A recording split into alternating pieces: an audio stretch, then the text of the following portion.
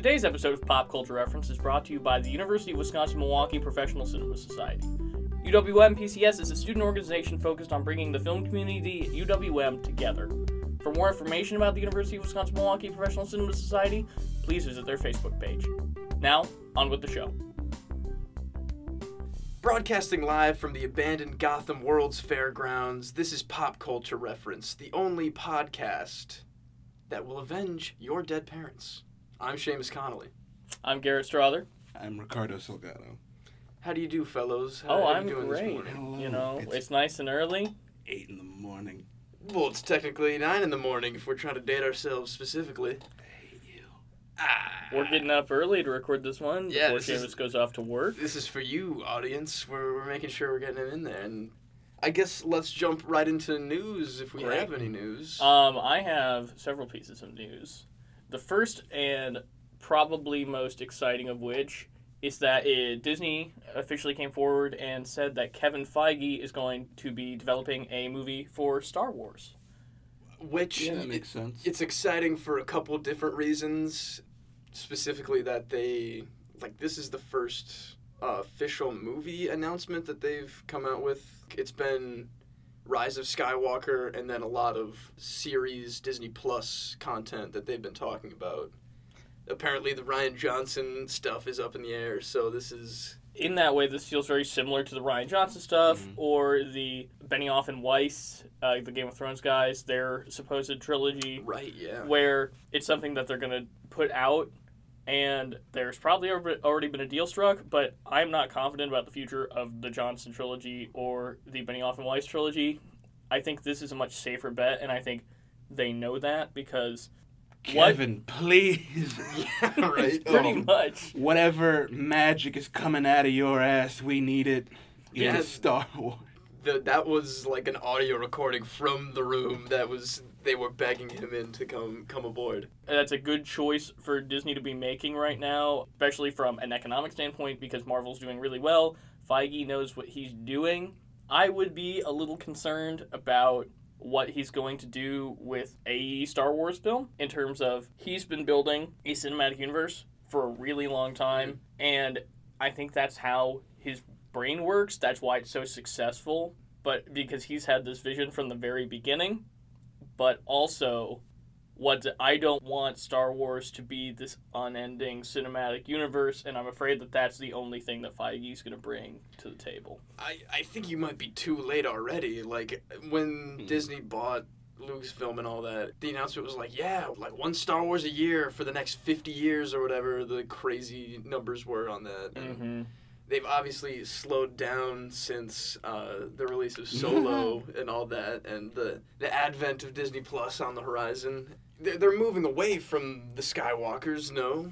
Like, that's kind of being left in the dust. That would be really nice if it were true, but I don't have the don't- faith in no. Disney for them to not do that. I think we'll see how Rise of Skywalker goes, and then hopefully all the new Star Wars content that Disney produces will be You want better make and that farther a from rule? Skywalker. A rule? As in, no Star Wars talk until the goddamn movie comes out.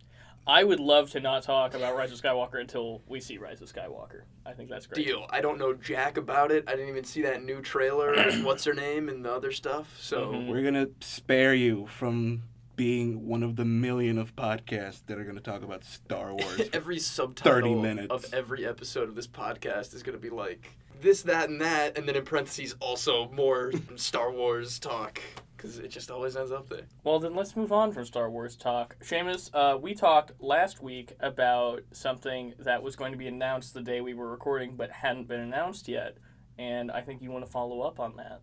On the day, last podcast, I brought it up, just rumors coming around, and then later that very day, there was finally a release date trailer for The Last of Us Part 2. It's been years since the first one came out, so I know this is pretty heavily anticipated. Yeah, big old story trailer, finally some solid gameplay. It looks, as brutal as the first one was, however many years ago when it came out, and it's still just a lot of speculation right now on plot elements going down, but it's gonna be tragic, ladies and gentlemen, I can guarantee that. That release date at the end there, February 26th, 2020. So coming up really fast. Yeah, really. they're not gonna be. They're not delaying it any longer than they are now. Well, you don't know that, do you? Video games get delayed all the time. Seamus. Why are you putting that juju out there? I have a feeling that they've spent their time developing and they've teased it out enough. I heard it's gonna be on 2 discs standard. Like it's No big as way. hell. The thing now? Yeah, like Red Dead did that. Is this the Red Dead effect? Halo It's like- 5, So, I think. so did it's that. like when Harry Potter split its last movie into 2 movies, and then every franchise had to split its last movie into 2 movies, whether it made sense and this or not. it's just so large. It's like however many times the size of the Grand Theft Auto 5 map. I don't know if it's open world or not, but it's definitely big. It sounds big. The other biggest piece of news out of that front that surprised me but actually made me pretty happy is that they have completely foregone any multiplayer elements at all in the game. No Really? Okay. co-op, no PvP stuff. It's just strictly a dramatic as hell, really good Troy Baker adventure with terrifying zombies. I'm very excited. I think that's a really good choice. I think Yeah, that me too.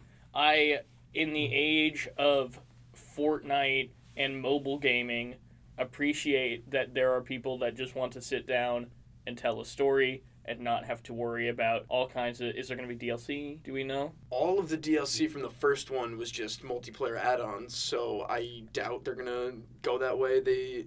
A lot of developers are learning their lessons since Battlefront 2. Hate to bring it back to Star Wars, But it was a disaster. And It will never leave. It will never leave. it really won't, because I'm also going to bring up Fallen Order, because that is another game being developed right now that is completely multiplayer and DLC free. Yep. Which Which once I was again, at. I it's was at the refreshing. celebration panel for that, and that was something that they were really stressing a lot on the day, because that was the day they released the trailer. They had really not announced anything about the game, and the biggest ovation that I saw them get Yeah. was when they were like, "This game is going to be completely DLC free, no loot boxes." It's pretty messed that we have to really stand up and fight for quality in video games still. That is really good. I think this is a good trend in video gaming. I hope Yeah, it continues. truly. I hope it's not just a little fad that they're doing. Yeah, until they trick people into getting comfortable again and then springing it on us. Or maybe then those 2 discs of Last of Us will just become 2 separate purchases that you have to make. That's something that I would be afraid they're gonna make of. you pay again for the install disc. Alright, it's $60 to install. It's another $60 to play it. That's what I'm saying. Oof. That would not be good. If they aren't making their money off of loot boxes, I am afraid about how the industry will adapt to make up that loss. Let's hope it's not even a bigger middle finger to the gaming consumer, which we all are. All right, well, real quick, let's transition back to movie news. I think this is our Let's. last piece of news. I already told you both about this, and it's not something I'm particularly thrilled about. They have announced that writer, director, actor Jason Bateman is developing a Clue remake starring him and Ryan Reynolds. Now, we have very specific thoughts about this because we have speculated wildly for a long time about our perfect Clue recast. The original form of this podcast was more of a Clue Stan account. Yeah, truly. It It kind of evolved into. We have very strong opinions on the Clue franchise. Yeah, this was going to be like that one podcast where we watch Clue minute by minute and analyze it for an hour and a half a week. That's the thing. I think it's frustrating just because I am worried about the type of humor that's going to come out of Jason Bateman and Ryan Reynolds in that slot. I really like both of them, Yeah, I was gonna say I like Jason Bateman.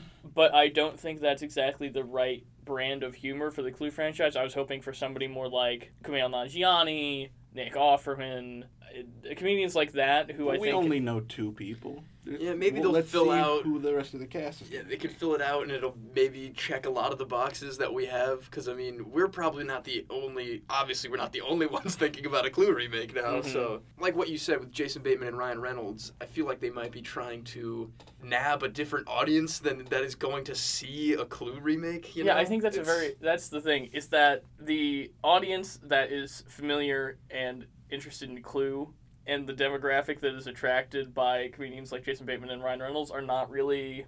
Yeah, the Venn diagram isn't big on that. I don't But think. maybe that's why they are going for that demographic, is because Ryan they feel... Reynolds the butler. Well, I'm assuming Jason Bateman would be the butler if he's writing and directing too. Mm. And I think he could do a good butler. Ideally, the rest of the cast would just be also the rest of the cast of Arrested Development for this. And I think Do you want to just run through the perfect cast that we've assembled? Do you remember it off the top of your head? I think It's I could fairly do. obvious from this news that Ryan Reynolds is gonna die. Like he's gonna be Yeah. the But dead Ryan Reynolds body. is definitely Mr. Body, I think. Oh, well, I think that's a lot more funny. I'm into that. We didn't get this from the article. I just think it's fairly obvious that if I were going to pick an A-lister to be Mr. Body, that Ryan Reynolds would be up on that list, I think. But also they could make him Professor Plum or something. He would have a fun sense of humor about being cast as a dead body, I'm sure. I'm He'd sure, be yeah. into it. So I think I'm trying to remember all of our. I think I have them all. So Colonel Mustard is the obvious choice, born to play it, Nick Offerman. Who is the Mustache and all. modern incarnation of Martin Mull in a lot of ways anyway. Professor Plum was Kumail Nanjiani, if I'm not mistaken. I believe so. Mr. Green was John Mulaney. There it is. That's what I was thinking of. Miss Scarlet was Allison Brie. Miss White, Jessica Walter. Of course. The impeccable Jessica Walter. And Miss Peacock, Tina Fey. Now, if we get... You telling me you wouldn't watch that movie, audience? I'm saying if we get half of... If we get a third of the Donate casting. to our GoFundMe and we'll make that movie. Well, yeah. any person that is trying to cast a Clue movie and is not immediately thinking Nick Offerman for Colonel Mustard, it doesn't know what they're doing. Because I cannot think of anybody else. Dwayne The Rock. That's what I'm worried about, is that... I'd cast The Rock as the butler. Very tiny tuxedo. See, I mean, that's very fun visual humor. I could see a little bit like that, but Just like... make him lurch. Make him large. That would be pretty funny. I'm gonna reserve most of my judgment until I see that cast list filled out a little more. If Tim Curry crawls out of retirement and makes a little cameo, That would be What if fantastic. he's Mr. Body? What Wouldn't if- that just be a fun little... What if he's just the butler? Now that would be truly incredible. That would get me into a theater seat. If you're super into Clue talk, keep listening because we're going to do our eventual Clue episode. Oh yeah, we forgot to mention A that. whole episode all about Clue. Yes, up right before Knives Out, right before Thanksgiving, Mm. the week before we're going to do a Clue episode in honor of the next murder mystery with a star-studded cast that will hopefully be good. And I think Ryan Johnson even said it's a spiritual successor to Clue, which is no. I mean, it really looks like it. And, I heard about it a little bit, didn't give it much thought. Then I saw the trailer in front of, I don't know, whatever it was in front Once of. Upon a Time in Hollywood. Yeah, probably. It changed my mind very rapidly, just seeing how they were treating all the humor in that. Yeah, I'm really excited for that movie, and I'm really excited to talk about Clue at length with you guys. So I think we should move on to the main segment of our podcast. Yeah, we don't want to spoil all the Clue stuff for the Clue episode.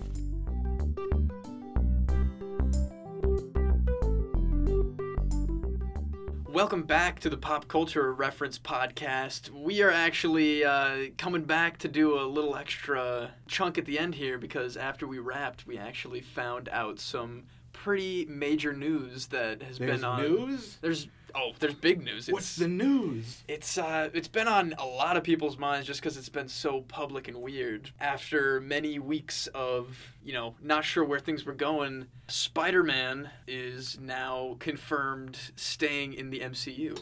At least for one movie, as this article states. It confirms that there will be a third film in the Marvel Cinematic Universe Spider-Man film series that Kevin Feige will, in fact, produce, and that Spider-Man will return for one film. That's all that's confirmed, although if I were to speculate, I would say that the deal is if there's a certain amount of money made off of this movie, then maybe the deal will move forward, something like that. Sony and Disney likely have a stipulation in the agreement that has not been made public about whether or not Spider-Man will be able to continue in the MCU after this film. And it's going to make $1 billion. Oh, right? yeah. Far From Home did. And after all of this, especially, people Oh, are going to yeah. show up. I mean, the fact that I think it's pretty transparent that at the end of the day, even if there was actual animosity between Sony and Disney, this was a negotiating tactic. Oh, yeah.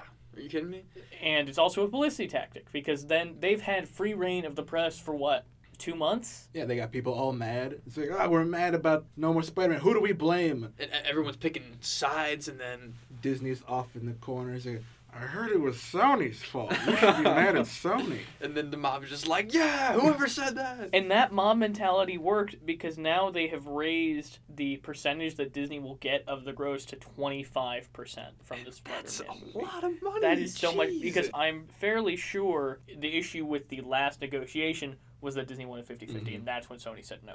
Which, That's yeah, ridiculous. no yeah. one would blame Sony for pulling that stuff off the table. I mean, I'm really proud of the way Sony stood up to Disney. It's not that I dislike Spider-Man or the No. Marvel Cinematic Universe or anything like that, but I think that it's good to see companies standing up to the corporate behemoth that is Disney. I'd be more on board if Sony had any idea what they were doing. I mean, they made Spider-Verse. Hey, they made That Spider-Man happened- 3. Come on. Let's not get crazy here. Spider-Verse happened by accident. You're doing what now? You want to I don't know what it is you're talking about. There's a lot of different styles. Lord and Miller, you just do whatever it is you're going to do. My God, they did it. Boy, did they. This is also stipulating on the deal that Disney will retain merchandising rights for Spider-Man and will put up a quarter of the financing for the film. So while they're receiving 25% profits, they're also putting up 25% of the financing for the film. So that Sure, makes sure. a little bit more sense. Yeah. It's still aggravating, obviously, You I'm sure, for mentioned Sony. Venom anywhere in there? Oh, actually, there was a little, if I'm not mistaken, a Feige tease that there might be a little bit of a shared thing going on, that we may see Mr. Tom Holland in whatever Venom sequel they have There cooking we up. go. That's the catch. Which is, yeah, it's going to be so weird. It's going to confuse a hell of a lot of people if they actually do that. I hope I'm wrong and I'm just, like, misremembering, but... You guys seen that video where Amy Pascal, like they're talking about Venom, and someone asked, is Venom going to be in the MCU? Is that going to be connected at all? And she, without hesitation, is like, yeah, totally. Venom's going to be... Kevin's, like, right next to her. She's like, what? Yeah, that's funny. Hey, you know what? Maybe that was the super special leak that Venom is going to be in something soon. Very possible. You said that Tom Holland tweeted something out? Yeah, it was... no doubt he was just, like, sitting in his chair, like, revving up to do Yes, thank online God I stuff. get to work again. Just texting people, like, can I post something yet? Can I post something yet? And it was a clip from The Wolf of Wall Street of Jordan Belfort. It's, like, the scene where he's, like, announcing that he's leaving, and it's just him on a microphone going, I'm not fucking leaving, and then just everybody's cheering and getting real into it, and not even any, like, text in the post, it's just that video. It's a fun way for him to show his excitement in not getting ripped away from all the stuff he's been working on so far. I always want to wa- go, Mr. Stark. And he doesn't have to anymore, it's Go. great. I always wonder how much of Tom Holland's aloof social media presence is corporate and measured, or how much of it is literally just that he's a 22-year-old and he's like doesn't know how to use social media the way that he's supposed to be. Because there's a lot of leak stuff that he leaks that Right. seems like he's supposed to be leaking it. I mean, I'm sure there's some orchestration behind some of that stuff, but I do think, like, his reputation for spoiling things he's not supposed to isn't all manufactured, of Oh course. yeah, I mean, I think if you put any 22-year-old kid in a interview on every late night show and every morning show and every podcast, Especially in when you the tell world, him, hey, you're Spider-Man. Don't ever talk about it, though. God, yeah, if I, as a almost 21-year-old, if I was a year older and I was in the best role I'll ever get ever right off the bat, I would be pretty excited too. I'm going to be honest. But yeah, that was something that we really felt like we had to stop, record a little quick session on, plop it into the news segment for this week, because we didn't feel like we could wait a full week to talk about it. Last point, unless anybody has something else, my first thought was how excited I was that our boy J. Jonah Jameson will still have something to rant about in the He's upcoming back. stuff. Yeah, He's a menace. it's the Get me best. pictures of Spider-Man. Oh, I love it. It's gonna be great. All right, well, back to your regularly scheduled programming.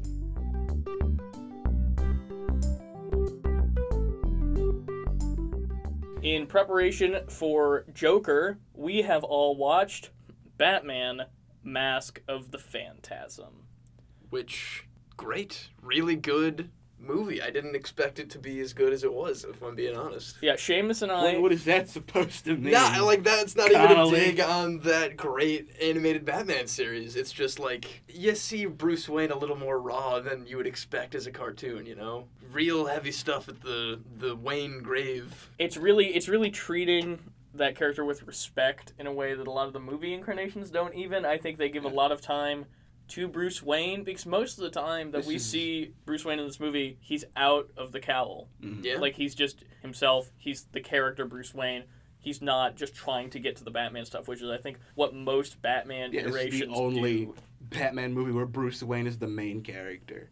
Which, Every other one has always been more about the villain. very true. I'll agree with that. So Seamus and I had not seen this film yep, that's before true. last night. Ricardo is a What? massive Batman fan. I can let you talk about that a little more, though. I just mean my love for this character. Yeah, overall, like, give him some of your Bat credentials, Ricardo. Yeah, how many box sets of how many Bat things do you own? Well, I've bought The Dark Knight 3 different times on DVD, Blu-ray, and then the box set that comes with all 3 of them. I've bought that deluxe collector's edition of the animated series that they came out with, like, I think maybe a year ago. That's what I watched The Mask of the Phantasm on your Blu-ray last night. Yeah, you've shown me a couple of good ones out of that box set, and it's impressive. So yeah, I think overall it is gorgeously drawn in the vein of the animated series. I think you can tell they've got a little bit more time or maybe a little bit more budget. Definitely more budget. If I remember correctly, they had to do the movie and do the show at the same time. Ooh, Jeez, that sounds like a that's time rough. crunch. Because that's just how animation works if you want to do a movie based on your show. No, that makes a lot of sense, but I think it shows all of the care that they took with it, that it doesn't seem rushed or like that they were multitasking at all. It seems very focused. There are really important revelations for the Batman character in this movie that we'll get into in a second, because I want to mark when we go into spoilers for people who haven't seen the movie. Good call. I think it's a really great continuation of the animated series. I think it's a really solid foundation for not only the character of Bruce Wayne, getting to know him in a way that I don't think I've ever gotten to know Bruce Wayne in a Batman film, but also expanding the world of Batman in significant ways outside the realm of Bruce Wayne's life. Which is a shame, because this movie is so fantastic. It's so good. It's a shame it didn't make any money. Oh, is that true? Yeah, this was a theatrical release that Warner Brothers, I think at the time, they just did not market at all. Damn. And anyone that saw it's like, oh, it's that cartoon that I can just watch on TV.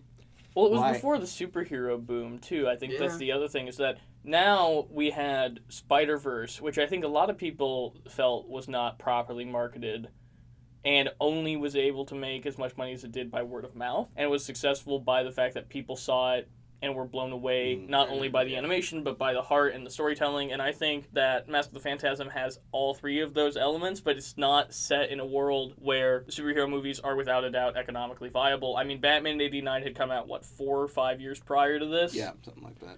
There's almost been no superhero movies at this point. There's been Batman movies and Superman movies, and there was a Wonder Woman TV show. Yeah, everything else was just, strictly comics at that point, and that was still very, considered very immature and childish. It wasn't like the culture of, graphic novels can be very legitimate forms of, literature. It was just kind of like, who cares? It's another, dime issue of something. But I'm really glad that it has this gorgeous Blu-ray release in the box set. I think it was a great, what I'm assuming was a restoration, a new print. Every episode, all the movies digitally remastered and restored. Well, it looked absolutely gorgeous. I was really glad that we got to watch it on that Blu-ray. I was just blown away by the animation. The way really. the mist around the phantasm rolls in. Totally, man. That is just a gorgeous thing to see. If you, I want to get into more, the content specifically, what really stuck out for you watching this? Is there any, couple moments that really did it for you? Okay, well, I think that we should give the audience a little bit of background in case they haven't seen the film. Oh, yeah, that's right. We completely brushed past that. Ricardo, I think you're going to be the best one suited to telling the audience. Okay, we are in Gotham City. Bruce Wayne is reunited with a past love who he hasn't seen in many, many years. And while he has to deal with that as Bruce Wayne, as Batman, he has to figure out who this mysterious new figure is in Gotham City, the Phantasm, who's been murdering members of a very prominent crime family. And seemingly framing Batman for it Yeah, as well, yeah. which is a plotline that kind of gets dropped, really. Yeah, it like, doesn't there's an go- element of having to clear his name, but Commissioner Gordon's pretty much there to stick by him. Yeah, Commissioner Yeah. Gordon knows what's up. They're He's- buds. He's wise about Batman, and it's heavy on the past love, the returning. I'm forgetting the character's name now. It was Andrea Beaumont. Andrea Beaumont. Yeah, the impeccable Andrea Beaumont. The love story, of course, told in flashback, which I found refreshing in that I was not annoyed anytime we went to a flashback. I feel like with most films with a continual flashback structure, I get really perturbed when we go to a flashback off of the main story. But this time, I felt like I was really getting to know both of those characters and get invested in their relationship in a way that it didn't annoy me to go back to that storyline every now and again and get more context for what's going on. It also provided some really great setups that I didn't even realize were setups until they paid them off in the third act, which we'll talk about in spoilers a little bit. But yeah, I think that the structure of this movie is just impeccable, and the writing is really solid in a way that I was not expecting it to be. That's thanks to Paul Dini and crew, which Paul Dini is one of the best Batman writers of all time. He wrote a lot of the best episodes of the animated series. He's written a bunch of comics. The real hero of these stories. That's fantastic. That's Phantasm. All right, so I guess we'll go into spoilers then. Yeah, let's. Ultimately, I think we would all strongly recommend this movie. If you've not Absolutely, seen it, please absolutely. go out and see it. As somebody who has had limited familiarity with the animated series, I think that you don't need to have a lot of animated series context to go into this film. However, I do know that you are definitely going to need to have some Batman knowledge, but if you've seen a couple of if you Batman know- movies... Just the basics of Batman. You can jump into this movie. Yeah, I think I've only seen a handful of animated series episodes, and I followed right along, just having residual Batman stuff in my head. Yeah, I think it worked really effectively. And then let's jump into spoilers real quick. Seamus, what were the moments that grabbed you? I'm going to be honest, I didn't even expect the Joker to show up. That was a bit of a surprise, even though I probably shouldn't have been surprised by that. And that is the truly impeccable Mark Hamill, Hamill. right? I didn't want to overstep my bounds. He's just always a treat when he's the Joker, truly. No, yeah, I think that performance is really good. I think this film uses that character really well in that he is not the focal point, Yeah, but exactly. plays an important role as an agent of chaos in the plot. He complicates the entire structure of the film. It makes so much sense. I can't believe I didn't realize the second they went to the World's Fair, oh yeah, this is definitely a place where the Joker would like to hang out. It's like, oh, what's going to happen It's here? that. Like an idiot. And abandoned amusement parks. Yeah, that's just his domain. It's very on brand for the character to be hanging out in that place. The fact that we get the reveal of an origin for him really threw me for a loop. Ricardo Yeah, and I me were watching too. it last night, and I really freaked out and kind of grabbed Ricardo, and I was Yeah. like, what? For something that should be such an insanely big reveal, they make him just the chauffeur of the mob guys, which is... It still works in the whole no origin. You don't know his name. Yeah. And you don't know how he became the Joker. You just know at one point he was this driver guy for this mob. And he, like, whistled at Beaumont as she walked in or whatever. Yeah, he no, did. it's nice and ambiguous. It doesn't ruin anything about that character's mystique, but I think it also humanizes him in a way that's important that I'm worried next week's film will not do. I'm not seeing a lot of abandoned amusement parks in the Joker trailer. I'm very disappointed. 0 out of 10. I'm not even going to watch this movie. You're blacklisting it immediately. No amusement parks. No World's Fair. But yeah, I think that's about what we have to say about Mask of the Phantasm, and we should move on to our next segment. Yeah, next segment.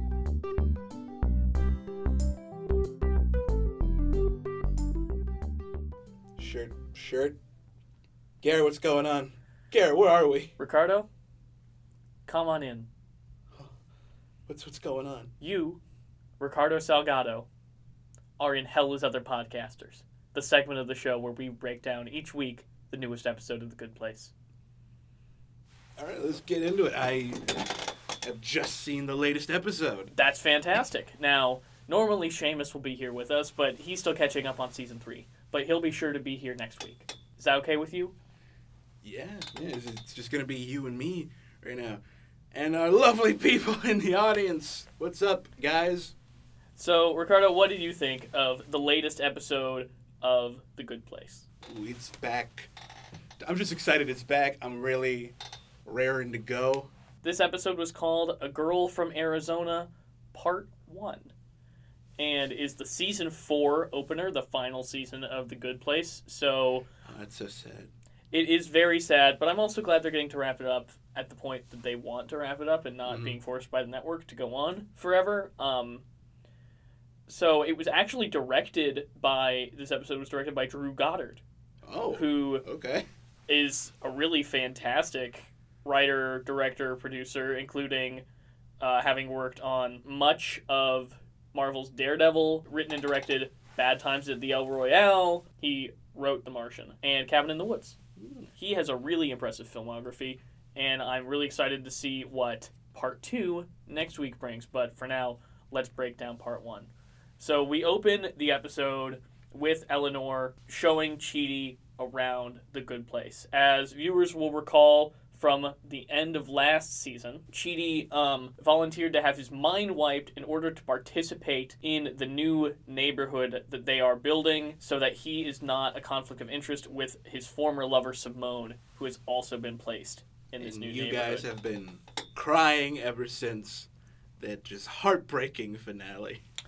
It's a really interesting place for Eleanor's character to begin. I think naming the episode A Girl from Arizona is a really smart way to put the focus on Eleanor's character and what she's going through other than just the storytelling, because it really made me reflect on how far she's come since the beginning of the series and what a better person she genuinely is because of her relationship with these other characters.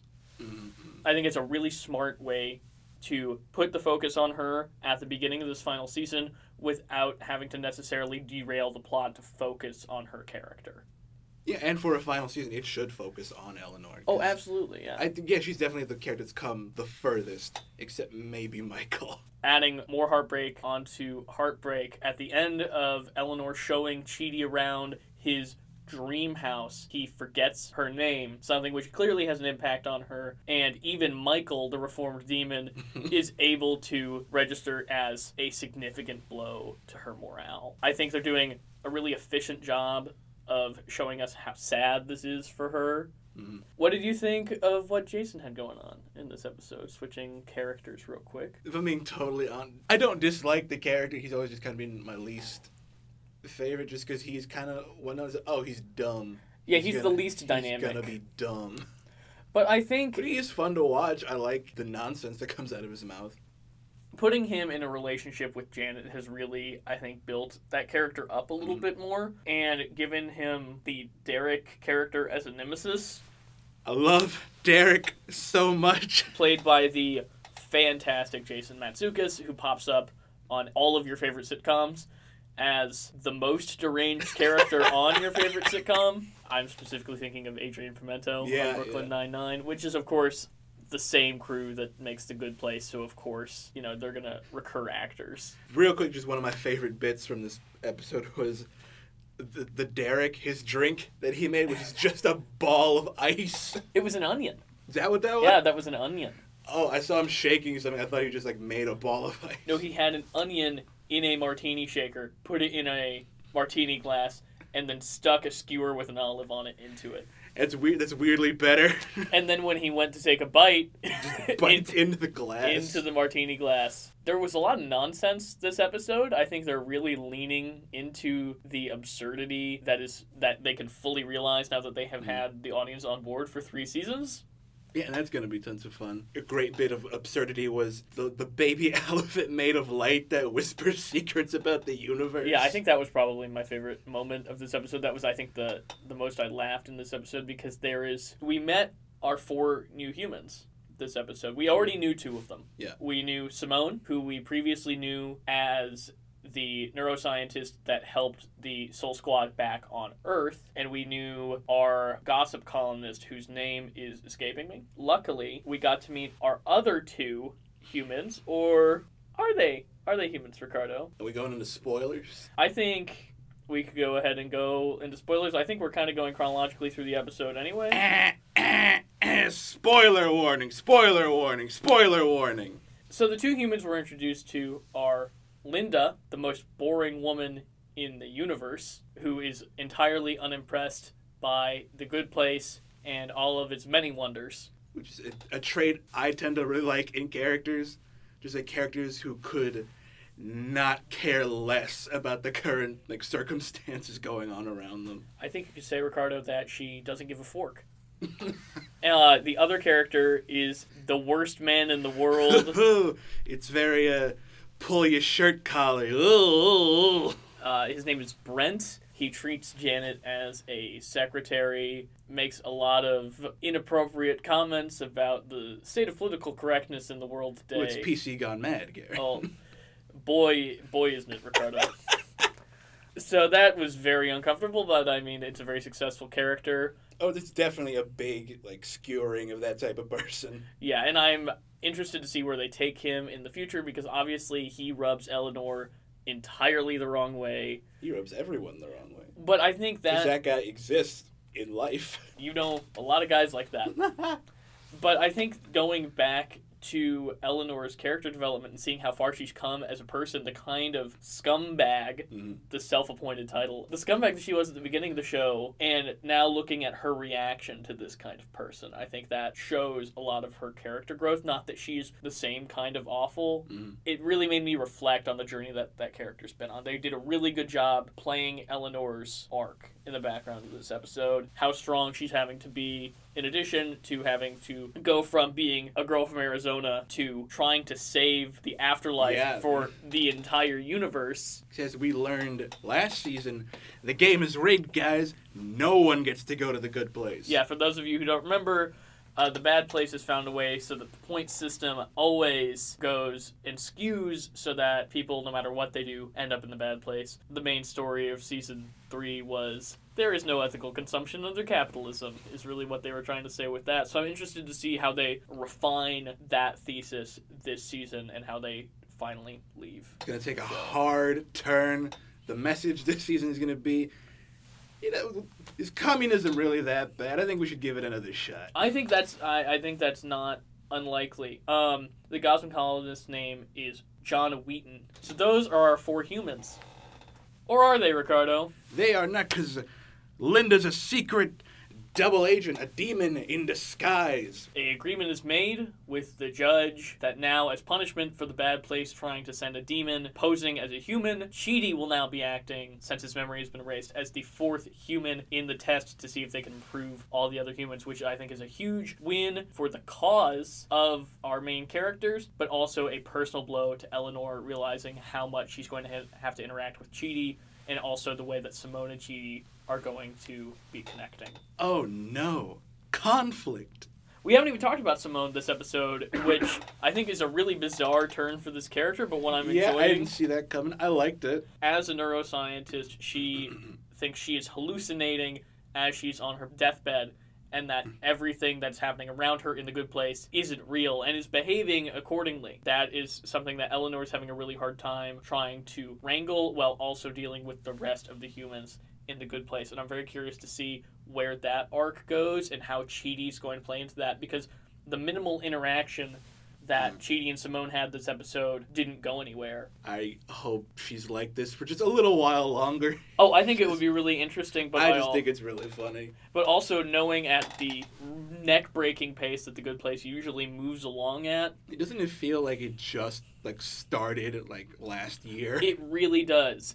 But also they cover so much ground. The Good Place does. Every few episodes they entirely change the direction of the show. Here's a new bit of information that changes everything. And I think that's a sign of really smart writing. Obviously, Michael Schur, this is his baby that he has been working on for a really long time. This is his magnum opus, I think, in a lot of ways, because it's able to talk about everything, every facet of life. It's able to touch on in really smart and genuinely moving ways. It's going to make a great box set when the season's over. I guess we leave the end of the episode with the demon that was posing as Linda being loaded onto the train back to the bad place. At the beginning episode recap, they made the specific note to show us last season the bad place created a Michael suit for one of the demons to wear. And there's a segment while they're loading the demon back onto the train in this episode. Michael is off screen. Michael is off screen on the train, as is Janet. 2 characters who we know can be replicated by the Bad Place. And as the Bad Place showed us this episode, they are not above sending demons into the midst of our main characters in order to accomplish their goals. I'm calling it now. I think it is Skin Suit Michael, not real Michael. Yeah, I think that about wraps it up for this episode. I think it's a promising start to this season. I really enjoyed it. It made me laugh a lot. Please join us as we continue week to week catching up with The Good Place. Our fond farewell to just a great piece of television. One of the best shows currently on television. Yeah. If not the best show currently on television. So I think now it's time for us to move on to one of our other weekly segments, Where's Riley? Since this is our first time doing Where's Riley, let us fill you in. We have a friend. His name is Riley. And every time we record, we are going to contact Riley, discern his location, and let you, the viewer, know. So I texted Riley a little bit earlier. And for no other reason other than it just makes us laugh. I texted Riley a little bit earlier, and he only is now getting back to me. And so I texted him about 2 hours ago, and I said, "Hey, bud, where are you?" And he said, "At the time of the question, I was en route to Arizona to visit my girlfriend. Now that I have Wi-Fi again, I am in Arizona." How serendipitous. So he's in Arizona, and we were just talking about the Good Place episode, A Girl from Arizona. It's a sign, Garrett. We're on the right track in continually harassing Riley every episode. So that has been the first of many, many Where's Riley segments, and now on with the rest of the podcast.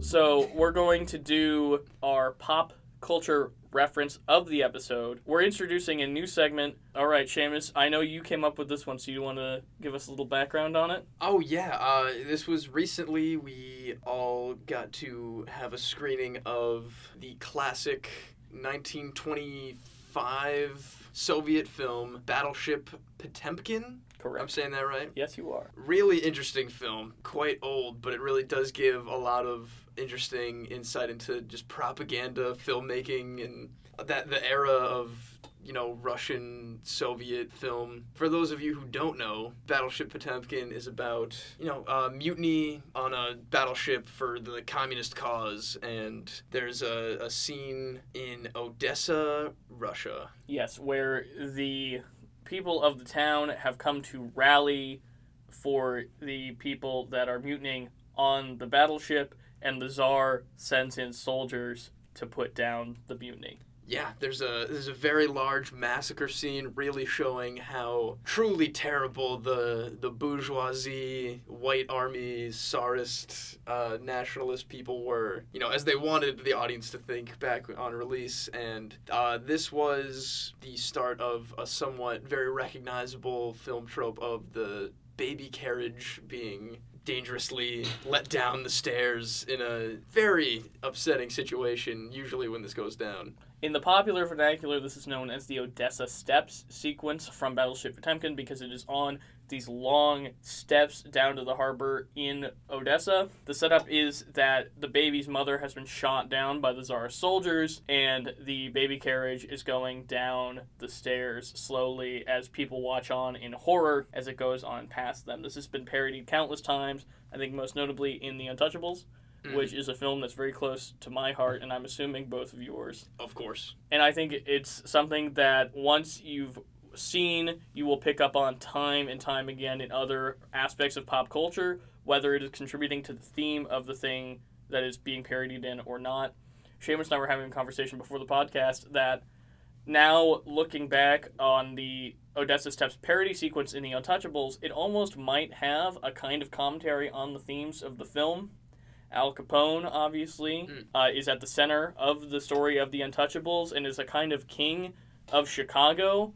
And Elliot Ness and his group of Untouchables are the only people willing to stand up for the will of the people and speak truth to power in a very similar fashion to the way that the Battleship Potemkin depicts the communist overthrowers of authority. So yeah, I think that's something that's really good to have in your toolbox when you're trying to unpack maybe some of the stuff that you're witnessing in pop culture today. So if the conversation ever veers towards black and white Soviet films involving baby murder, you covered. It's some gruesome stuff. It's really gruesome stuff, truly. All right, I think we should move on to Save the Rec Center now. I'm actually going to pull one that's a few weeks old, but I was thinking about it a lot the last couple days. A few weeks ago, Ricardo and I went to see a really great new horror film called Ready or Not. It's a real romp. A woman on her wedding night finds out that her husband's family makes the new member of the family play a game every time somebody joins their group.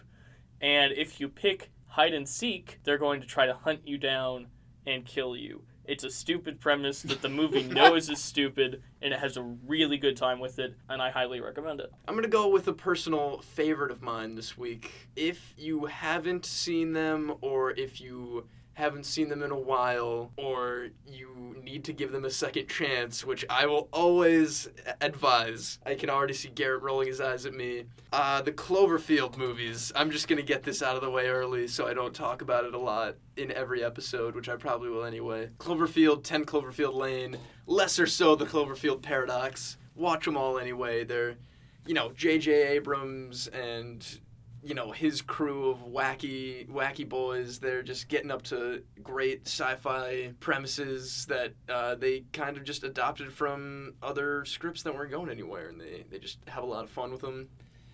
10 Cloverfield Lane specifically, John Goodman is absolutely wonderful. Cloverfield Trilogy. Go check it out again. Ricardo, please change the topic as fast as possible. Moving away from Cloverfield, Disenchantment on Netflix. Matt Groening's new animated show. That season 2's coming out soon, right? Yeah, it's already come out. It's the second half of season 1. Which I'm going to co-endorse this one because Disenchantment's actually a hell of a lot of fun. I'll have to check it out. I was kind of skeptical, but if you guys say it's good, I'll have to give it a watch. Definitely worth it. And I think on that note, we're going to wrap up right here. Thank you all for listening, and we will talk at you next week. Bye. Bye.